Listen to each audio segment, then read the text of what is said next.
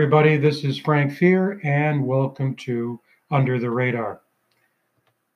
Today's topic is sports, college sports in particular, and the relationship or the impact of COVID-19 coronavirus on college sports.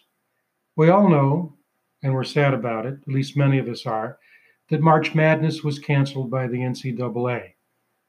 But you may not know that that decision is having a significant impact with respect to collegiate sports budgets. That's because a good share of NCAA revenues, and in turn what the association can pass on to conferences and schools, comes from the annual Division I basketball tournament. The NCAA was scheduled to receive $827 million this year from its long-term multimedia and marketing rights agreement with CBS and Turner, the networks that broadcast March Madness. But obviously that's not going to happen. Implications? The NCAA needs to reduce the allocation it will make to conferences and schools. A planned $600 million distribution to D1 schools, which would have occurred in April, just a few days from now, will be reduced to $225 million, and those dollars will be allocated in June. Adding to the misery is that the NCAA's rainy day fund, which had grown to $214 million by 2014, has been reduced. And in fact, I just made a mistake. It had accumulated to $400 million by 2014. That's the amount of money that was in a set-aside fund for a rainy day. But authorities decided by vote to allocate a good share of those funds earlier for other purposes. First, to help schools manage increasing costs. Athletic budgets are always increasing. And to pay for a $200 million plus legal settlement. When asked about the impact of reduced allocations to D1 sports, NCAA President Mark Emmert said the obvious: it's going to be very hard. The reason? D1 athletic conferences will have less money to share with member schools at a time when costs for athletics continue to rise. But here's I don't know how to describe it. Here's the double whammy, perhaps.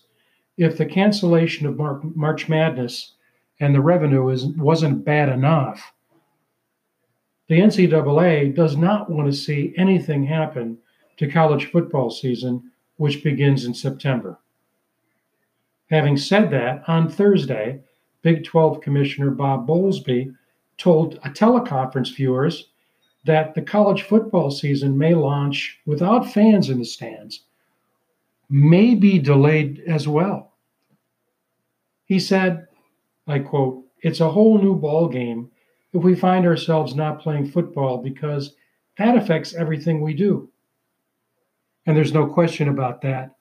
Football is one of the main revenue streams for all college sports, especially non-revenue producing college sports like golf, women's tennis.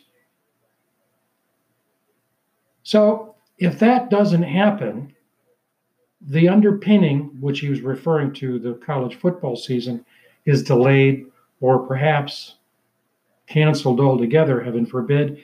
The underpinning of what we know as normal then goes away. And Bowlesby then concluded we'll have major changes to make, which is absolutely true.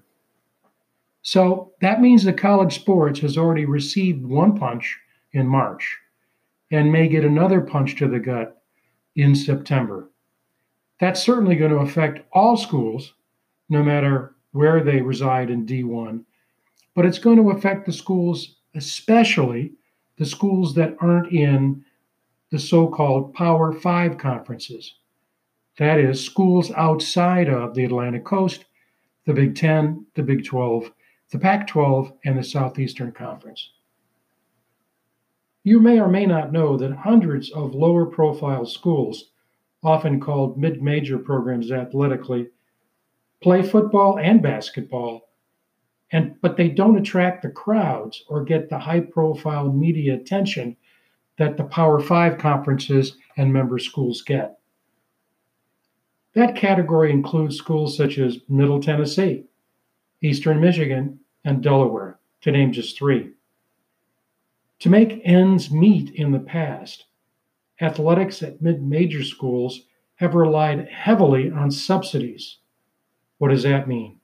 It means a large share of the funds for athletics comes from non-athletic sources, primarily university budget allocations and student fees. And that situation is across the country, and it's significant. USA Today reported last year, with the most recently available data, that the total amount of subsidies to Division I college athletics in this country for the 2017 and 18 year totaled $3 billion. The median contribution of subsidies was 73%.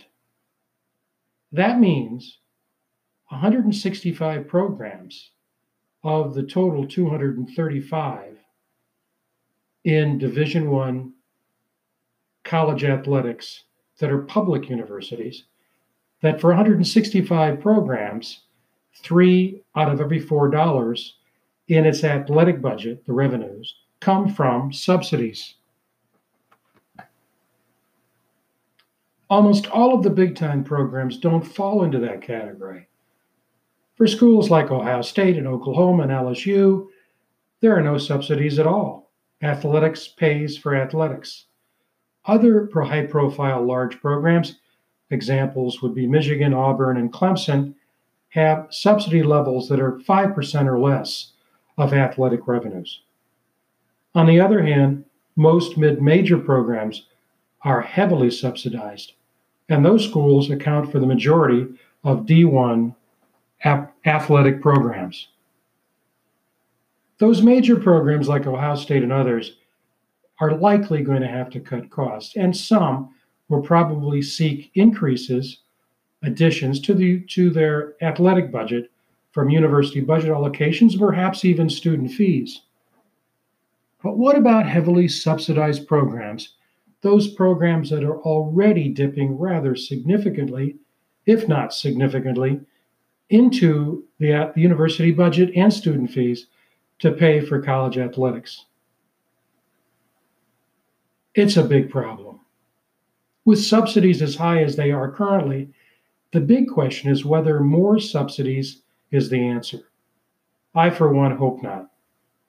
State taxpayers and students and their families are already bearing a significant burden, often unknown to them, to support major public college sports. University executives and athletic directors should use the fiscal crunch that is here now and is likely to get worse if anything happens to the college football season to figure out a more fiscally responsible and palatable way to fund college athletics. I think more of the same, which means more subsidies, just won't do.